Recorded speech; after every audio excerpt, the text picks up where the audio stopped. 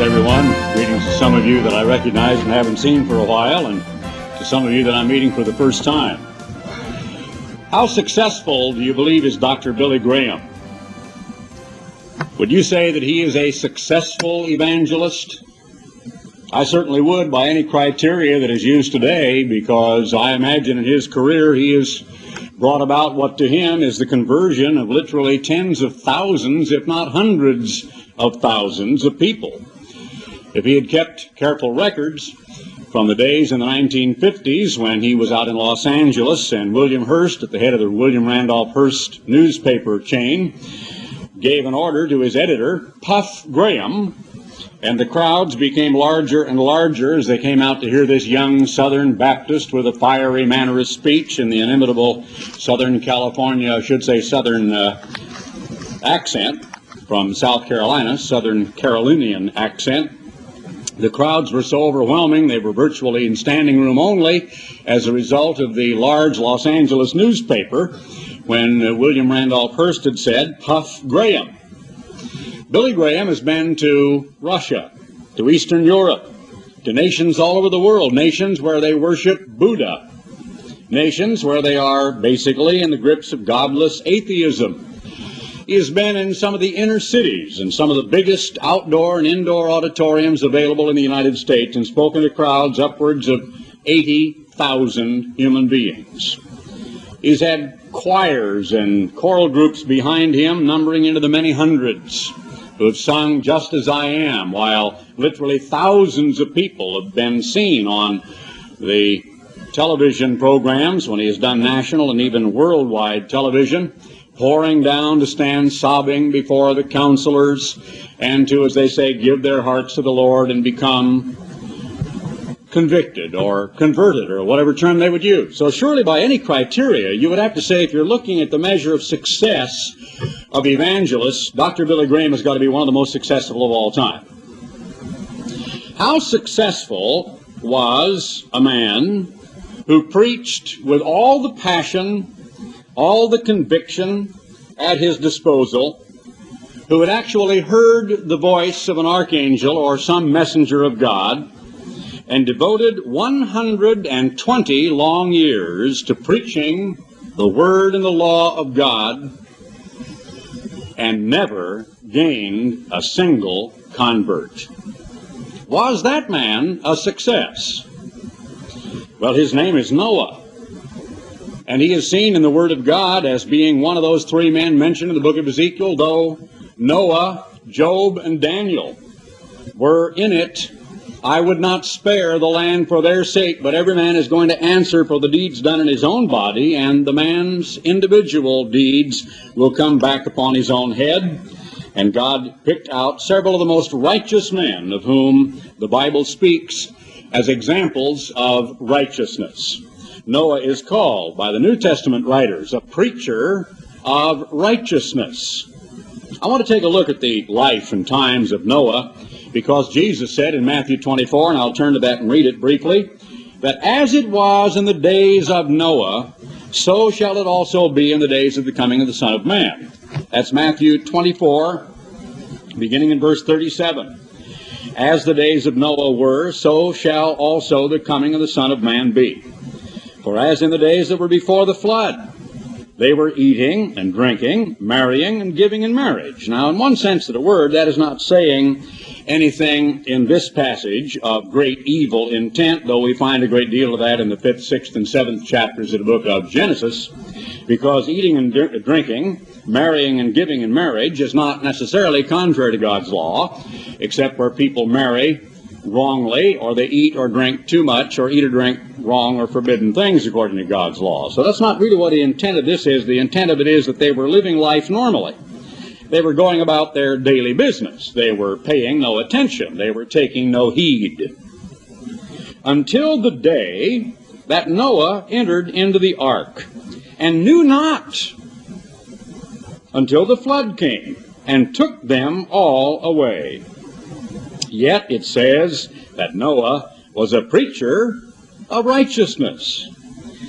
There's some interesting information given to us in the book of Jude. I'll turn to that quickly and look at just one verse or so, right back before the book of Revelation. we read of Enoch, who is allegedly the seventh from Adam. Here it is talking about perverted false prophets and ministers. It is also talking about demon influence and perhaps actual demon possession, saying in verse 11, "Woe unto them," that is, these false teachers who had crept in unawares, verse 4. And Jude is talking in a sense about the entire history of the Church of God, which originally became apostate in the close of the first century. He said, "Woe unto them, they have gone in the way of Cain."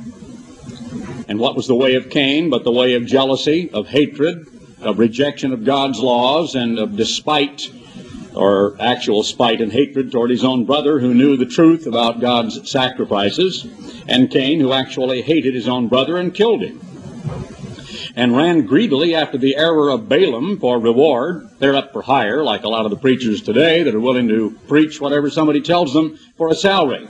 And perished in the gainsaying of Corey, saying there is no such thing as a divine calling from God. We are as good as you are. All of us are priests. We're just as qualified to carry the incense laver and to offer up prayers and preachments to God as you are. And God said, "If I make a new thing and open the earth and all that pertaineth to Korah and his family fall down inside, then is Moses my servant, and I am the eternal God, and if not," and so on. So all of Korah tumbled into a gigantic crevasse that God opened up in an earthquake and were destroyed, because they thought to appropriate to themselves a calling from God.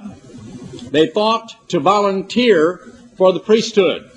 They thought rather to appoint or to anoint themselves as priests or ministers or leaders.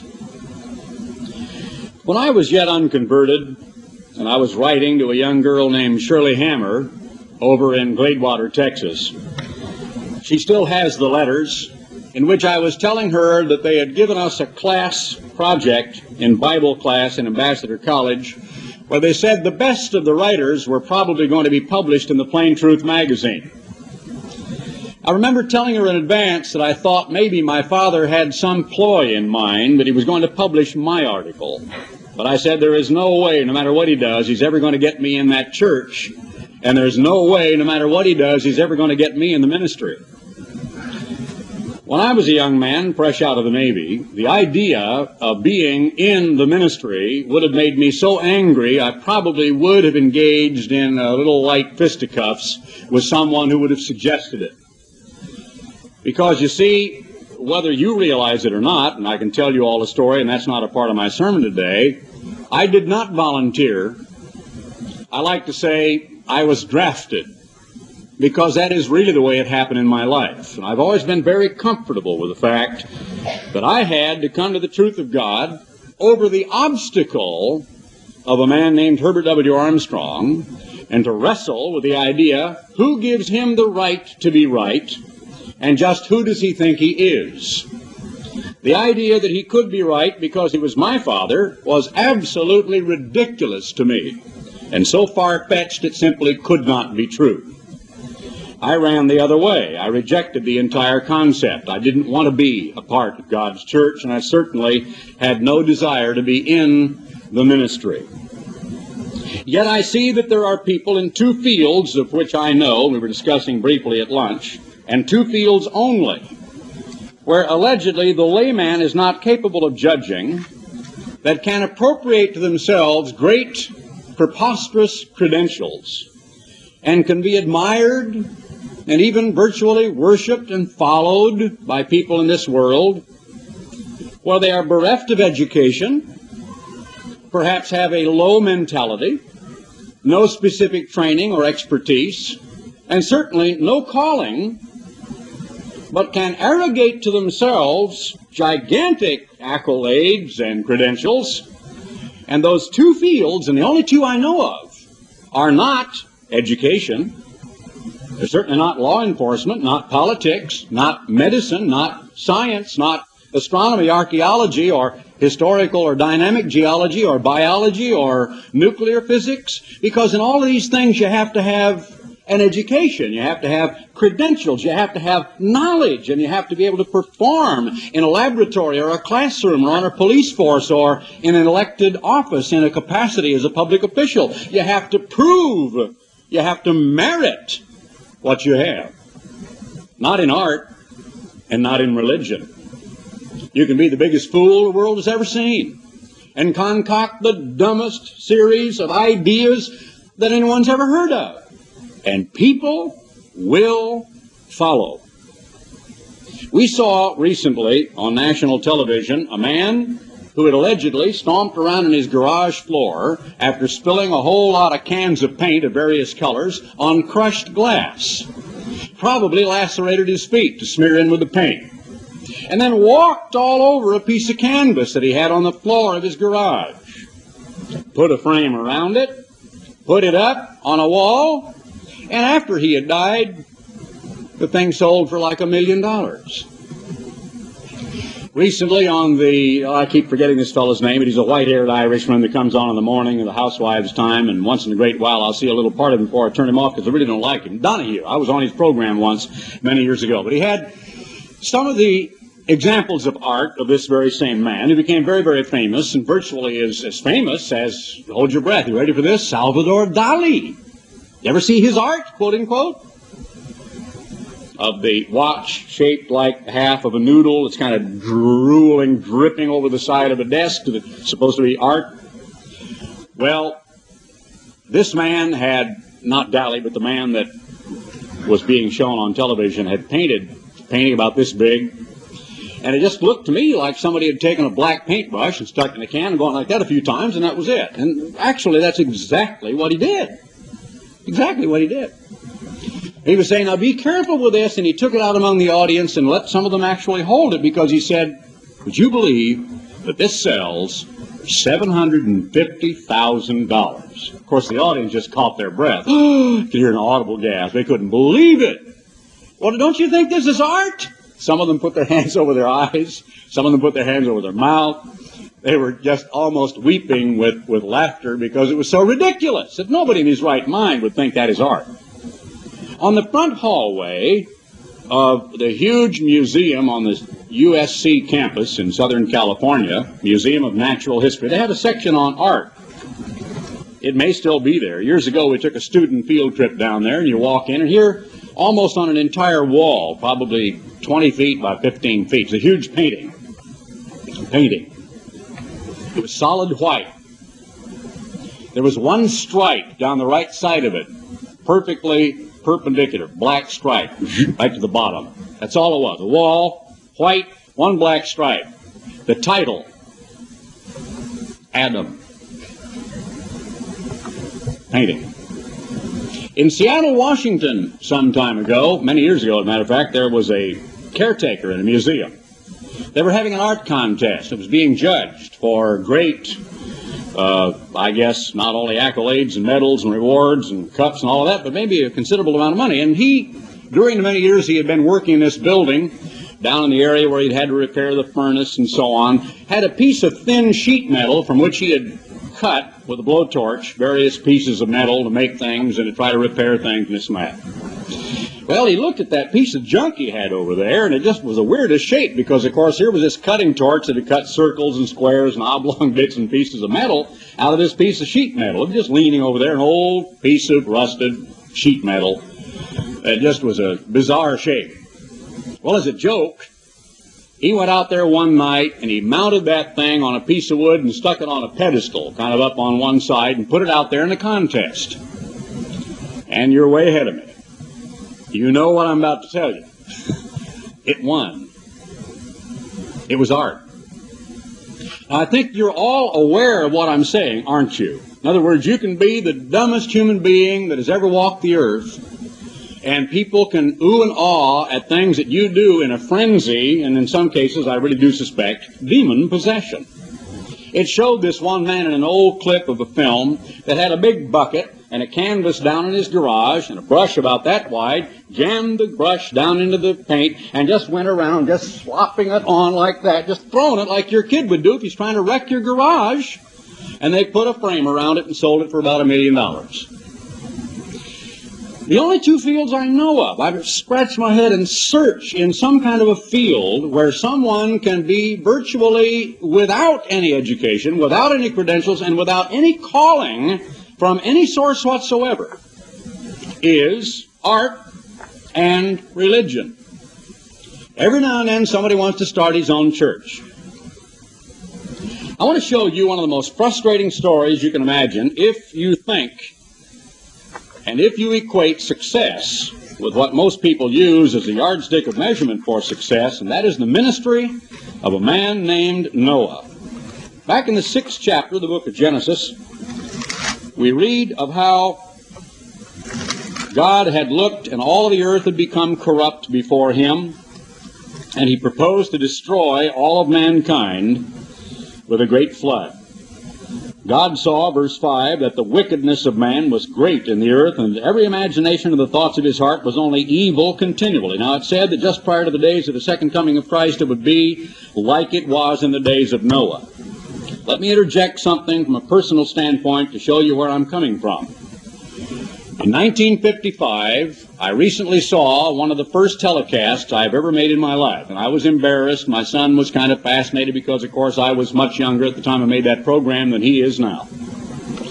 I was 25 years of age, and I was ranting and railing against one of the most outrageous, heinous crimes I'd heard of at that time, when some young teenagers had squirted lighter fluid in the lap of an elderly gentleman on a bus in Sydney, Australia, and gleefully laughing before they leapt off the bus, had struck a match and thrown it on him. And I was preaching, top of my lungs, age 25, on my very first telecast in 1955 in the summer of that year, against juvenile delinquency and child crime. How well I remember in the ensuing years, 57, 8, 9, 60, 1, 2, 3, and on, until it has now mounted up to 35 years, preaching hundreds and hundreds of sermons against crime, against air and water and solid pollution, which is basically laid to the door of vanity and greed and lust of the human family, against divorce, against child molestation and abuse, against crime of all kinds, corporate crime, white and blue collar crime, any kind you want to talk about, drugs and the like. I remember the shocking statistics I gave back in the 1950s. I was saying 1 out of 3 homes in the United States are being ripped asunder by divorce. What are the statistics today? Half. All right, here I have been, and there was a time back here about 15 years ago when my name was known by perhaps 1/3 of the population of the United States. I can show you articles talking about me and segments in books that were written about churches and the preachers and the evangelists and on, where I'm in there, and articles written in major national magazines talking about how Garner Ted Armstrong is one of the best known. You would assume that all of those thousands of broadcasts would have represented some sort of a force, some sort of an influence, that there would be some kind of a definite, measurable result. Well, look at the measurable result. Or is that the result to which we should look? Is that the criterion we should use? Are those tens of thousands of, quote, converts, end quote, by Dr. Billy Graham, a measure of his success? Let's look again at the times in which Noah lived. God saw the wickedness was so great, we can read up before that, and I won't do it, about how he said, my spirit shall not always strive with man. Well, there's one verse I want to get, and that's verse 3, for that he is also flesh, yet his days shall be 120 years. Not that he was given a 120-year lifespan, which is disproved by the succeeding chapters, but that there were to be 120 years prior to the flood. There were giants in the earth. Gigantism had occurred, verse 4. And also after that, not the cause of the gigantism, as many people misread, but after the time that there were giants, the sons of God, and they were called that because they were sons of Adam, and people mistakenly think this means angels, but Jesus Christ debunked that by saying they neither marry nor are given in marriage, and angels are not human beings producing male seed Jesus said they never marry, nor are given in marriage. They are neuter in that sense, though spoken of as masculine gender, and they don't cohabit with women. So when men came in unto the daughters of men, and bare children to them, the same became mighty men which were of old, men of renown. And I've done a lot of college projects and studied on it, and I won't get off into that a little bit, because it is sort of a digression about the great stature of men in the pre-flood era that are known today as Neanderthal, Cro-Magnon, and some of the others that they have discovered in southern France and northern Africa, down in the Olduvai Gorge, and even on this continent. But basically, there were men 7, 8, and 10 feet tall, of gigantic stature, of huge bone structure, that had been unearthed, and some of the old campfires unearthed in the caves that are actually pre-flood strata have shown definite evidence that cranial areas were battered into, were cleaved, were chiseled, were smashed open to get at brains, and the bones are blackened by fire. In other words, there is plenty of evidence, not only internal biblical evidence, but other evidence to show that every form of perversion that could be imagined was being practiced prior to the flood. Your God, the God who says that He is love, and the God who loves all of mankind, and who sent Jesus Christ to die for the sins of all mankind, did not drown possibly somewhere close to 1 billion human beings or more, elderly, infirm, woman, and little crying child. He did not drown them all like rats, except that the society was so incredibly perverse, so utterly corrupted, that it says here in the Bible it made God sick mentally. It repented Him, He said, that He had even made mankind. So sickened was He by the perversion around Him, and that Noah only, not Mrs. Noah, we don't know her name, not Shem or Ham or Japheth, we don't know their wives' names. Noah only was a righteous man.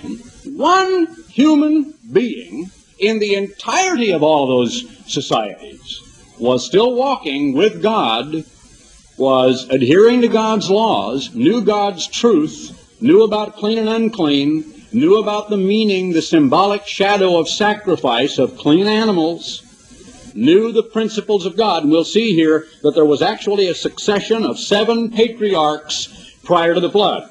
7 is completion, perfection, completion. God had a patriarch throughout certain generations 7 times, from the time of the 3rd son, possibly 7th or 14th son, as we shall shortly prove, named Seth of Adam, to the time of Noah, who was responsible for maintaining the work of God that was on the earth at that time. Enoch also was one of them, and is spoken of, as we saw in the book of Jude, as the 7th from Adam. But I don't think I did finish reading that to you, did I, when I was back in the book of Jude? And I want to get that right quickly so you don't miss it.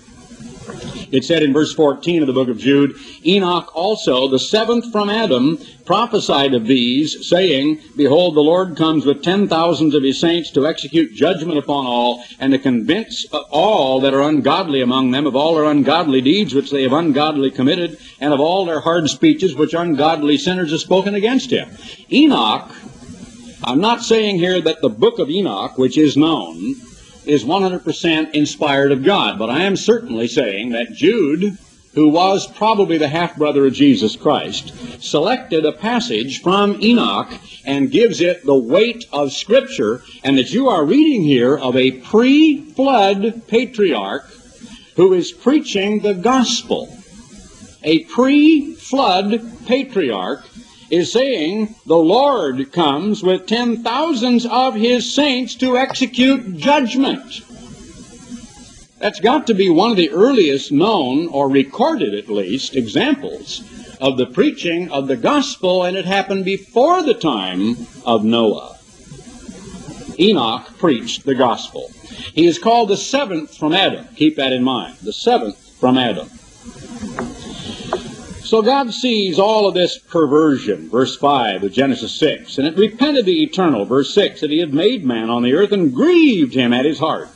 People ask, can God be tired? Can God be sorrowful? Can God be grieved or upset or weary? Does God have emotions?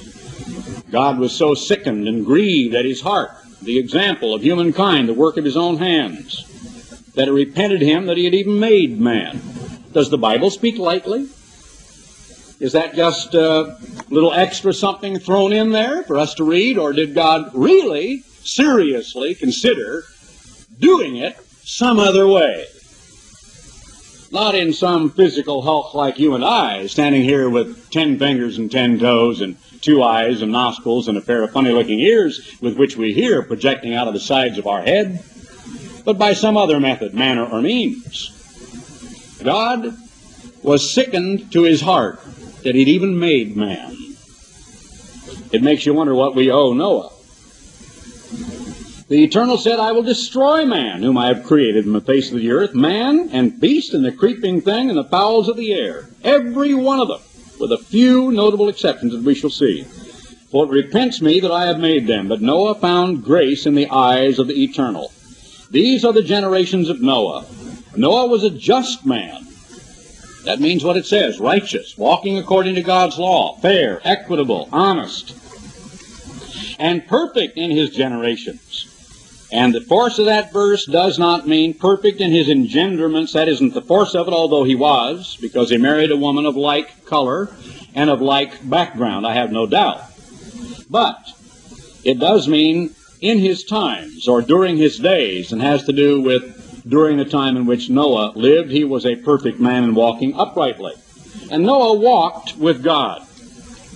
Noah begat 3 sons. Shem was the firstborn, Ham, and Japheth. And if you wonder about the firstborn and the statement that had to do with the horrible act following Noah's drunkenness some years after the landing on Mount Ararat, and when it talks about what his firstborn had done, you'll begin to understand that the Bible is a little bit ambiguous in those pronouns, and that Canaan is the one who was cursed, who was the son of Ham, and not Ham himself, who was not the firstborn. Verse 11, the earth also was corrupt before God, and the earth was filled with violence. Now, if you were to come by anybody's house at night, and they're flipping around on television, it's amazing when you flip around on television, and you're hearing rat-a-tat-tat-tat, boom, boom, bang. A car is turning over and exploding in a fiery explosion. Helicopters shooting missiles and rockets into some desert encampment. People jumping around in camouflage fatigue, shooting submachine guns at each other. And all we're talking about is just modern-day cops and robbers. We're talking about what Roy Rogers once was. We're talking about Hi-Yo Silver. But today, it's called Batman. They're in some Batmobile, and they're running around machine gunning and exploding people by the thousands. I've never kept track, but some of those movies, if you would keep track, you could probably find about 470 murders, 16 stranglings, 5 rapes. You know what I'm saying? I mean, you could keep track, and it would just blow your mind at the incredible amount of violence that people are feeding upon. Here are little children sitting there, looking at all of this. You know that from the 1960s, the statistic was available that the average youngster in the United States of America sits in front of the television set more hours by the time he toddles off to the first grade than he will spend in formal education in his lifetime. And we talk about the formative years. Well, I don't need to tell you about violence. I mean, I'm standing here as a person who got a death threat this last week. Somebody picked up the phone and said, there's a bomb. Garner Ted's going to die. Well, there are a lot of idiots in the world, and yet on the one hand, you do take things semi-seriously to say that the next time a package is delivered to my front door, I'm not necessarily just going to rush in and say, oh, what is it? You know, so you think about it. But the world is filled with that type of thing, and of course people who engage even in serial murders are basically put back out on the street. We saw an example of that just the last couple of days, a case that went all the way to the Supreme Court of a man that was guilty of murder, and where every one of the jurors voted not just that he was guilty, but voted for the death sentence, as did the judge who sentenced him to death, but the Supreme Court of the United States overturned it, and barring some other little technicality, the man will be on the street in less than a year. That is the society in which we live. Is it like the days of Noah? Is it reminiscent of the days of Noah? What is that horrifying sin that I will not dignify with a name, for which God obliterated 2 cities with a nuclear explosion in his wrath by fiery extermination as a microcosm of hell? What is that abominable sin that has come to the United States directly from Africa and that is becoming epidemic, if not endemic, among us? Does God see it? Does he know it? Is he aware of it? I'm certainly aware, because every magazine I pick up tells me about AIDS. Every nightly telecast talks about AIDS. We live in a time where today in the United States of America, the seeds of race war are being spread. Where there are those who are saying AIDS, if you can believe this, is a deliberate conspiracy, as well as drugs and the drug habits of tens of thousands of blacks, a deliberate conspiracy by the whites to exterminate the blacks. As of last night, I saw black leaders being interviewed pro and con as to the number who believe that the insatiable appetite of hundreds of thousands of blacks in the United States for crack is in fact a conspiratorial plot by people with my color to eradicate black people from among us. There are flacos and weirdos out here who are preaching that kind of venom. More than 2.5 decades ago, when identifying Israel and talking about the Great Tribulation, I was talking about the specific problems confronting Australia and the yellow tide to their north. The concept that they had of importing white Europeans to Australia, and the various governmentally sanctioned inducements to bring about a larger immigration of white Europeans and Americans and others to Australia. And the official government slogan at that time, I don't know if it's ever changed, has been called "Populate or Perish."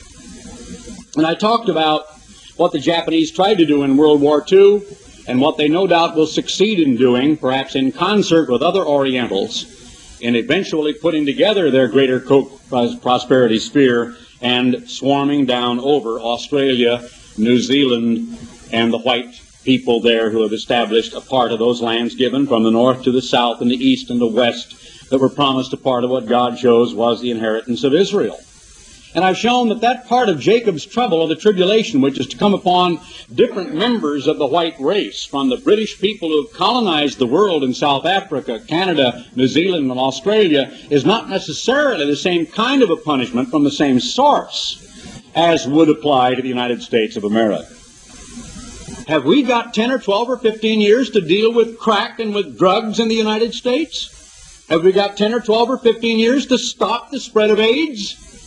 Why, the statistics show that if these things continue to grow at the rate that they're presently accelerating, society would literally come apart at the seams long before that time. From things already in place, not from a reunited Germany at the head of the United States of Europe with a huge standing army and perhaps a gigantic nuclear force and the weapons and the delivery vehicles with which to deliver them half a world away in 45 minutes. But all these other internal things. We live in a day just like that time. Now, Noah preached for 120 long years. I once gave a sermon. I want to briefly characterize it just by reminding you of it. It was many, many years ago. I entitled it, "In the Shadow of the Ark." And I put it to you this way, or to the people who listened then. It was a lot like the work we had been called to do. There at that time in Pasadena was an $11 million per year payroll. There were people on security, buildings and grounds, plumbing and electrical, and carpentry, and pre-press and photography, and the printing press with 2 great big, huge rotary presses, a P-50 Goss and a Halley Aller, and a whole bank of P-38s or whatever they were called, sheet-fed, I believe they were. And a whole great big long line of, before the days of computerized typesetting, linotype machines. How will I remember? Hundreds of people. Hundreds upon hundreds of employees laboring in what was called the work. Yet there were politics, hurt feelings, petulance, anger. People dropped out and fell by the wayside. People would hate one another, get mad at one another. There were party spirits working to do this or that and get back at someone to get vengeance or to be vindicated. We had to at one time call a man from the field, who is the husband of my sister-in-law, to be the minister for the press, because there were so many problems among the press. People who lived in areas, maybe in Long Beach to Santa Barbara, but who came there on the campus to work, but weren't sitting there every Friday night at Bible study or Sabbath services to hear those in Pasadena doing the preaching, that it was almost finally like a separate church. And someone once opined, it might have been Mr. Albert Fortune, look, we send a man that is skilled in counseling and visiting and baptizing and who can anoint and pray for people when their children are sick to a church with far less members than we have employed over there in the press. Why, we're so big in the press, we need a minister to take care of those people, to minister to them. And sure enough, he was right, and we did. And that's how big we were. I likened that big monolithic structure with its hundreds of employees and $11 million payroll, with a utilities bill of $960,000 a year. We're talking about a big organization here. To the ark. And I said, here was Nutty Noah, out in the middle of a cornfield, laying a keel with a handful of employees. And here came the oxen with their gigantic trees, dragging them along the ground. And they worked with adzes and various draw knives and hand-wielded material, even though they did know the principle of leverage and they could utilize pulleys, and they had processes that are perhaps lost to man today. But there were an awful lot of people who began to labor on the ark. Somehow Noah provided. Noah did not build some fragile-looking wicker basket the way they show in the movies.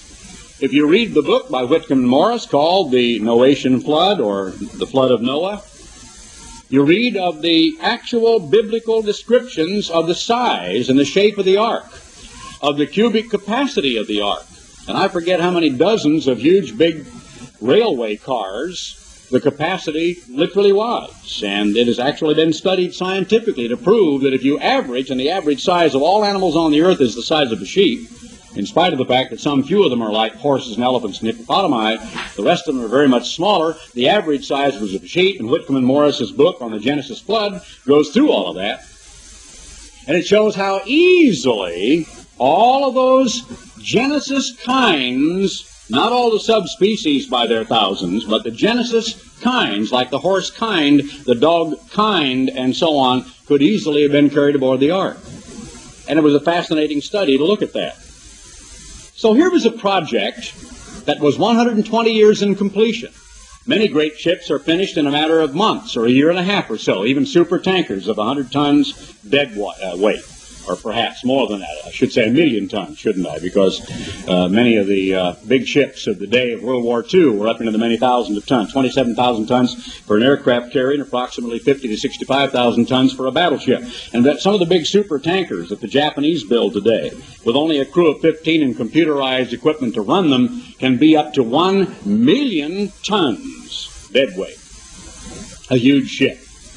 You know that it was not until the building of a ship like the Ile-de-France and some of the largest steam-driven liners in the latter part of the 1800s that a ship ever sailed the seas as large as the ark. Did you know that? It's true. Read the Genesis flood by Whitcomb and Morris. Here was Noah, Nutty Noah, they may have called him, and he began working. And eventually there may well have been hundreds, if not a few thousand, who were laboring out there and actually constructed villages here and there around. People who were laboring on growing crops, people who had cattle, people who could look to the needs of those who were laboring on the ark.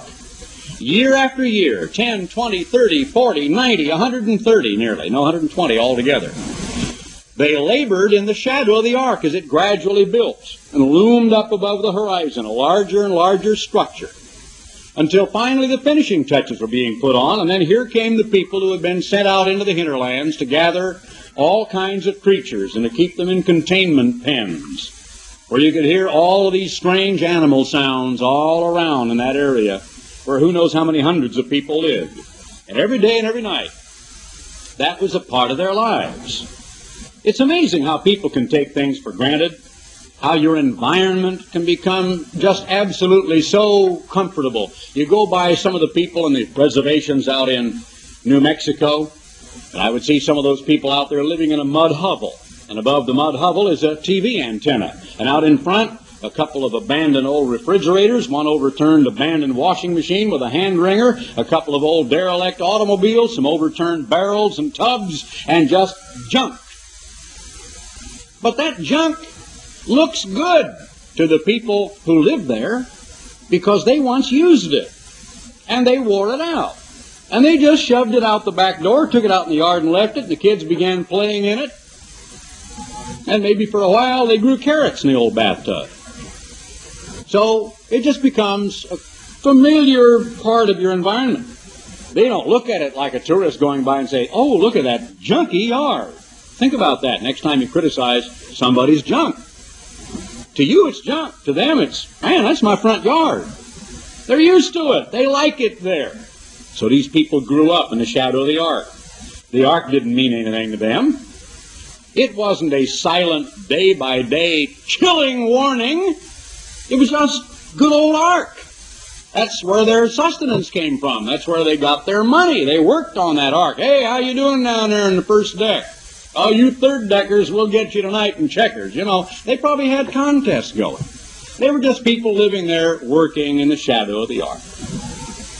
I wish we could suddenly have me disappear and have in my place a living tabloid in beautiful Technicolor of about a couple of dozen interesting conversations as people, elderly and infirm, thin and fat, old and young, male and female, yes, elderly and little children. I'd like to hear their comments. I'd like to hear what they're saying as they are standing waist deep after the second week of nothing but roaring rain. You suppose Noah was right? I mean, how many of them were clawing up the side of the thing on flotsam and jetsam, rowing along on some log? Noah, let me in! It makes you wonder, doesn't it? Was Noah a success? He preached his heart out for 120 years. He not only preached orally, he probably stood up there about halfway up on some parapet and said, in another 60 years, 60 years, you idiot, 60 years, who's going to care? You know, come on. I'm already 65. He's talking it's going to happen in 60 years, like the two professors up there at the observatory. One of them said, Smedley, come quick. He says, what's the matter? He said, I've just discovered a meteoroid is on its way and it's going to collide with Earth in 1 billion years. He said, what did you say? He said, I said it's going to collide with Earth in 1 billion years. He said, oh, what a relief. I thought you said 1 million years. That's the way some people look at time. Try to tell a teenager like me when I was a teenager how you ought to study to prepare for college when you're only 16. Try to tell a youngster about preparing for a career or about saving or real estate or whatever when they're in their teens and their entire life yet lies ahead of them. It's so distant, it's so far, forget about it. So these people took it for granted. I can look back now, and I find myself every now and then talking to my wife and saying, yeah, I remember 27 years ago this and that happened. And I kind of catch myself saying, you realize what you're saying? You're talking about more than what some people think is a lifetime. 25-year-olds think that's a whole lifetime, don't they? And I remember that real vividly. About 27 years ago, we were over there doing this and that. Well, the day came when all those conversations did take place. It says in verse 11, the earth was corrupt before God. The earth was filled with violence. And God looked upon the earth, and behold, it was corrupt. For all flesh had corrupted his way. That's God's way, or its way, either way you want to take it. Their way of life, their way of living, and certainly God's way upon the earth. And God said unto Noah, the end of all flesh is come before me. For the earth is filled with violence. Through them, that is, they are the ones through whom the violence is wrought. And behold, I will destroy them with the earth. Then he gave all the instructions about the ark, and said, that it be every living thing should go 2 by 2 except clean animals, which were to be by sevens. And in verse 21, you shall take of thee all food that is eaten, and you shall gather it to thee, and it shall be food for thee and for them. Thus did Noah, according to all that God commanded him, so did he. Then you see the example of the flood. Prior to that time, Noah had not experienced the conversion of a single convert. God spared Noah's family because of Noah's righteousness, the Bible says plainly. Which is why in the book of Ezekiel, God says now it's going to be different. From now on, it's one man and one catalog of sins. One man will not save his family. One man's righteousness in a village won't save the village. Now, though Daniel, Job, and Noah were in it, every soul shall die for his own iniquity. Just as he had earlier said in the day of the murder of Abel, he that sheddeth man's blood shall find that by man shall his blood be shed. Would that that were so in our Supreme Court in the United States. It is not so, but it is God's will, his righteous will. It says that God remembered Noah and every living thing and all the cattle that was with him in the ark, and God made a wind to pass over the earth, chapter 8 and verse 1, and they came down from the ark. I want to show you now a little bit earlier than that, in the 5th chapter of the book of Genesis, the generations of Adam, and what we're dealing with in terms of Noah, the 7th from Adam. Now it says in the book of the generations of Adam, verse 2, that he created them male and female and blessed them and called their name Adam. So Adam meant Adam and Eve. Their name was Ish. And Eve's name was Isha, but Ish means Adam kind or mankind. And Adam lived 130 years and begat a son in his own likeness. Interesting language. Why is that there in such detail? After his image, even more detail, and called his name Seth. Oh, well, now wait a minute. Then Seth was not the firstborn. No. Cain was the firstborn. And then along came Abel. Well, when Cain was born, Eve only says, if you go back and read it, I have gotten a man-child from the Lord. It's a man. It's a boy, honey. That's all she said.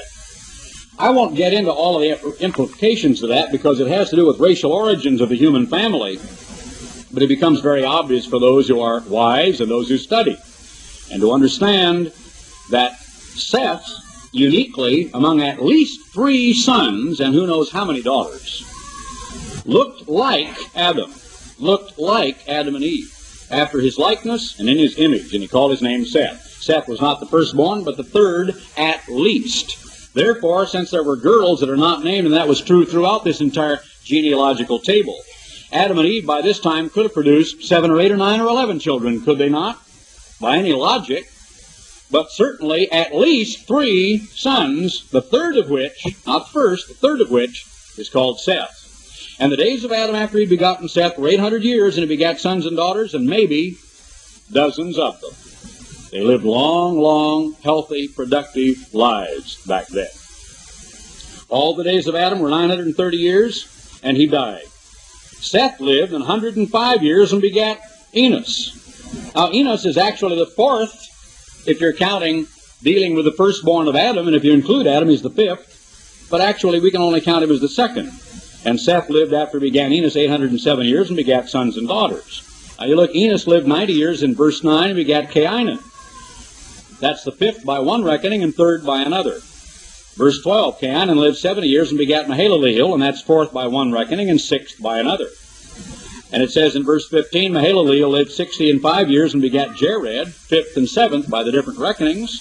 And Jared lived 162 years, verse 18, and begat Enoch, either the 6th or the 8th. But Jared is the 7th by our one method of reckoning, of including Seth as the 1st.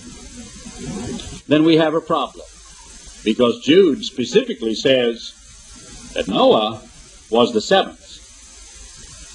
Lamech, it goes on a little later on, that Enoch was the 7th. Enoch was the 7th. It says that Enoch was born, verse 18, he lived 65, begat Methuselah, and walked with God, verse 22, after he begat Methuselah 300 years and begat sons and daughters.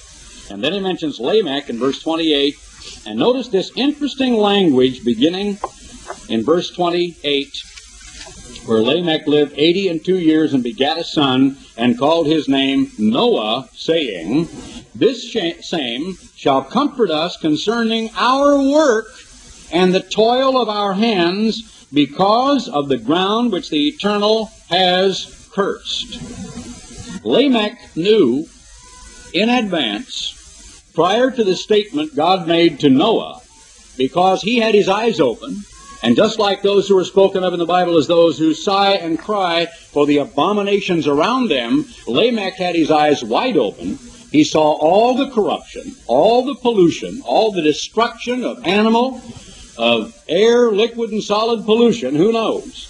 The terrible perversions all around him, and knew that the ground was under a curse and that God was angry and his wrath was soon going to descend. And it says that Lamech lived, after he begat Noah, 595 years, begetting sons and daughters, and Noah was 500 when he begat Shem, Ham, and Japheth. He may have had many other children before that time, and undoubtedly did, and perhaps many more after that time. So what is this Enoch, the seventh from Adam? The clue you get here is this same shall be called Noah, and shall comfort us concerning our work and the toil of our hands. Now I want you to skip over real quickly to Hebrews, the 11th chapter, and verse 5. And notice something here that is quite interesting. Hebrews 11 and verse 5. By faith Enoch was translated, and that means a change in condition or location. You translate a verb or a word, but you can also transport or translate, and it means transport, that's the other meaning of it, a human being. That he should not see death, and some people think he was caught up to heaven, but he was not, because it says a little later in the same chapter twice, including his name, quote, these all died, not having received the promises, including Enoch. That he should not see death, meaning at that time, meaning that he should not see untoward death, death too early, death of an obnoxious, painful kind, death perhaps by torture. And was not found. Interesting language. Why wasn't he found? Well, because people were looking for him. He was not found because people were looking for him. Because God had translated him, taken him away. For before his translation, he had this testimony, that he pleased God. Oh, that gives us a clue as to why people were looking for him. He pleased God. How many other people during his generation pleased God? No one. No one. Zero. There is absolute, powerful, strong inference in these series of scriptures that show that Almighty God, throughout that period of time, was in fact dealing with one human being, and then his successor, to whom the mantle fell, and the commission fell, and the knowledge and the preservation of the Word, the law, and the way of God fell. The anointing fell. And that through those generations there was one man in that generation that was righteous before God, that was a preacher of His Word, that was giving a powerful witness before all of his other peers and all the people around in his generation. Did one of them build a church? Can you point to a single convert on the part of one of them? Seth? Mahalaleel? Cainan? Enoch? Even Noah? You cannot. There was no church. Why, the ark landed, if you will look at it, on the third day of the Feast of Tabernacles. It says very clearly, the 17th day of the 7th month. There was no knowledge of the Feast of God, though that may be significant. I don't know. No, they didn't convert people. They didn't build up great institutions. Noah built a great structure. And that structure was for the purpose of the preservation of the human race, and at the same time, what most people have never understood, a witness to all of those around it, and to those especially who worked upon it, and whose livelihood depended upon that great building called an ark that one day would be borne up by the water, but which for 120 years gradually took shape in the proverbial middle of the cornfield, although corn was never known and invented until it was found among the Western Indians, and I know that. But, or the analogous reference, at least, the middle of a field somewhere. What kind of a success record do you suppose the prophets of God are to leave behind? I want to turn to the book of Ezekiel right quickly and look at just a few references here before concluding. Ezekiel is told in the 2nd chapter, Son of man, stand upon your feet, and I will speak with thee. And the Spirit entered in me, and he set me upon my feet, and I heard him that spake, and he said, verse 3, Son of man, I send you to the children of Israel, to a rebellious nation that have rebelled against me, and their fathers have trespassed against me, even to this very day. For they are impudent children and stiff-hearted. I do send you to them, and you shall say unto them, Thus says the Lord God. Thus says the Lord Eternal. And they, whether they will hear or whether they will forbear, parenthesis, for they are a rebellious house, yet shall know there has been a prophet among them. They're going to know that. What do you suppose all those people knew when they saw those ashen gray faces? And maybe a black face or two and a yellow face or two, peering at them from that slick parapet, the sides of that gigantic vessel, as they were screaming, crying out, cursing, clawing at its side, trying to get up there to save themselves. What do you suppose was going through the minds of all of those people about Noah and his ministry? I'm here to tell you that there may well have been hundreds of thousands, if not 1 million or 2, who at the time of the flood knew. How do I measure success? I'll tell you, I do not measure success by big institutions, by large buildings, by large bank accounts, by numbers of people sitting in church. I number success in the following way: remaining faithful to God's Word, preaching that Word fearlessly, without favor, over television, and if and when God gives me radio again and the ability to do so, or via the pen and the printing press, and out of the pulpit in personal evangelistic campaigns all over this country. With all of the power and the strength that God gives me through the power of His Spirit and through His protection and guidance over my life and my health, and that of all of us collectively, and that of all of the ministers of Christ in their pulpits, and all of the people and their responsibility for personal examples and local evangelism. And then the ultimate measurement of our success, I believe, is given to us in a little bit of a revelation in the book of Revelation in the 6th and 7th chapters. And I'll turn to that now. After these things I saw 4 angels, chapter 7, verse 1, when it shows the great heavenly signs, and they're saying, Fall on us and hide us from the face of him that sitteth on the throne and the wrath of the Lamb. Verse 17 of chapter 6, the day of his wrath is come, and who shall be able to stand? They are seeing, they are witnessing, living on into and through the time of the Great Tribulation. Now they see this gigantic, mind-boggling, heavenly display that just staggers the human imagination and drops them to their knees, and they cannot even comprehend that the sun should be looking like it is deep red blood, and that the moon cannot be seen, that it's as black as midnight at noonday. And it is just terrifying human beings. Many are dropping dead, it says, of heart attacks. Men bent over, grabbing their loins, it says, like a woman giving birth. Their minds are driving them crazy with what they see. In verse 3 it says, Hurt not the earth, neither the sea. God holds back his wrath in the day of the Lord, till we have sealed the servants of our God. But they are not yet sealed. Therefore they are not yet convicted. They've not yet dropped to their knees, the way in the 50s when a terrible smog-laden day struck London. There were actual pictures on television of middle-aged women dropping to their knees and tearing their nylons on the streets and crying with tears down their eyes, thinking the day of the Lord had come. because London had a fog mixed with soot and smog that blackened the city for days on end, and it so terrified some people they thought the day of the Lord was here. These people are going to be so stricken by what they see that they will then cry out to God, and guess what? Not a one of them will ever have observed the Passover. The 144,000 and this vast innumerable multitude that we see, 12,000 of every tribe, including 36,000 you and I would call Jews. Let any church leader who claims to be the leader of the church of the 144,000 show me 12,000 from Judah, 12,000 from Simeon, and 12,000 from Levi. That's 36,000 Jews.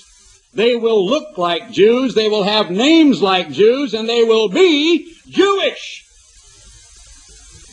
This is not talking about churches. It's talking about unconverted people and nations all around the world. And it says eventually, who are these that are arrayed in white robes? And he said, these are they, verse 14, that came out of, they came through it, out of it, not from it, but out of it, the great tribulation, and have washed their robes and made them white in the blood of the Lamb. But he had seen also this great, verse 9, multitude which no man could number, of all nations, not just Jews or Israelites, kindreds, people, and tongues, stood before the throne and before the Lamb, clothed with white robes and palms in their hands, and they're crying out, singing, salvation to our God. Now the bottom line is simply that. Salvation. It is not escape. It is not protection for your physical body. The bottom line is salvation.